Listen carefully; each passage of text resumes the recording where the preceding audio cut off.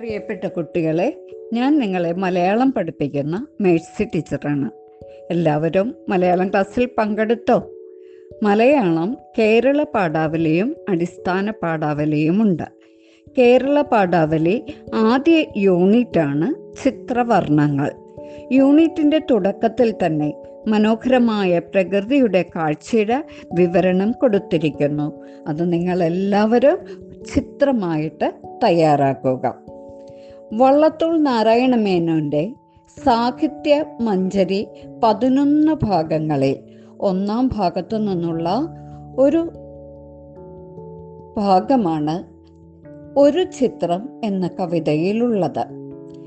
രാവിലെ പശുവിനെ കറന്നുകൊണ്ടിരിക്കുന്ന അമ്മയുടെ അടുക്കൽ പാൽപാത്രവുമായി പാലിനായിട്ടെത്തുന്ന ശ്രീകൃഷ്ണൻ്റെ രൂപമാണ് വള്ളത്തോൾ നാരായണ മേനോൻ ഒരു ചിത്രം എന്ന കവിതയിൽ വാക്കുകൾ കൊണ്ട് വരച്ചു കാണിച്ചിരിക്കുന്നത്.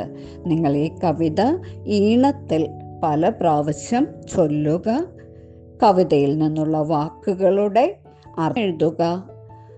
വള്ളത്തോൾ നാരായണ മേനോൻ്റെ ജീവചരിത്രക്കുറിപ്പ് തയ്യാറാക്കാം. ശ്രീകൃഷ്ണൻ്റെ കഥകൾ ശേഖരിക്കുക. ഈ പാഠഭാഗത്തിൻ്റെ കവിതാഭാഗത്തിൻ്റെ ആശയം നിങ്ങളുടേതായിട്ടുള്ള ഭാഷയിൽ വിവരണം തയ്യാറാക്കുകയും ചെയ്യുക. പ്രിയപ്പെട്ട മാതാപിതാക്കളെ, നിങ്ങൾ കുട്ടികളെ കൊണ്ട് പാഠഭാഗം പലവട്ടം വായിപ്പിക്കുക. എഴുതുന്ന കാര്യങ്ങളിലൊക്കെ പ്രത്യേകം ശ്രദ്ധിക്കുക. അക്ഷരത്തെറ്റൊക്കെ ഒന്ന് തിരുത്തി കൊടുക്കാനും ഒക്കെ ശ്രദ്ധിക്കുക. പിന്നെ അത്യാവശ്യ കാര്യങ്ങൾക്ക് മാത്രം മെസ്സേജ് അയച്ചാൽ മതിയാകും.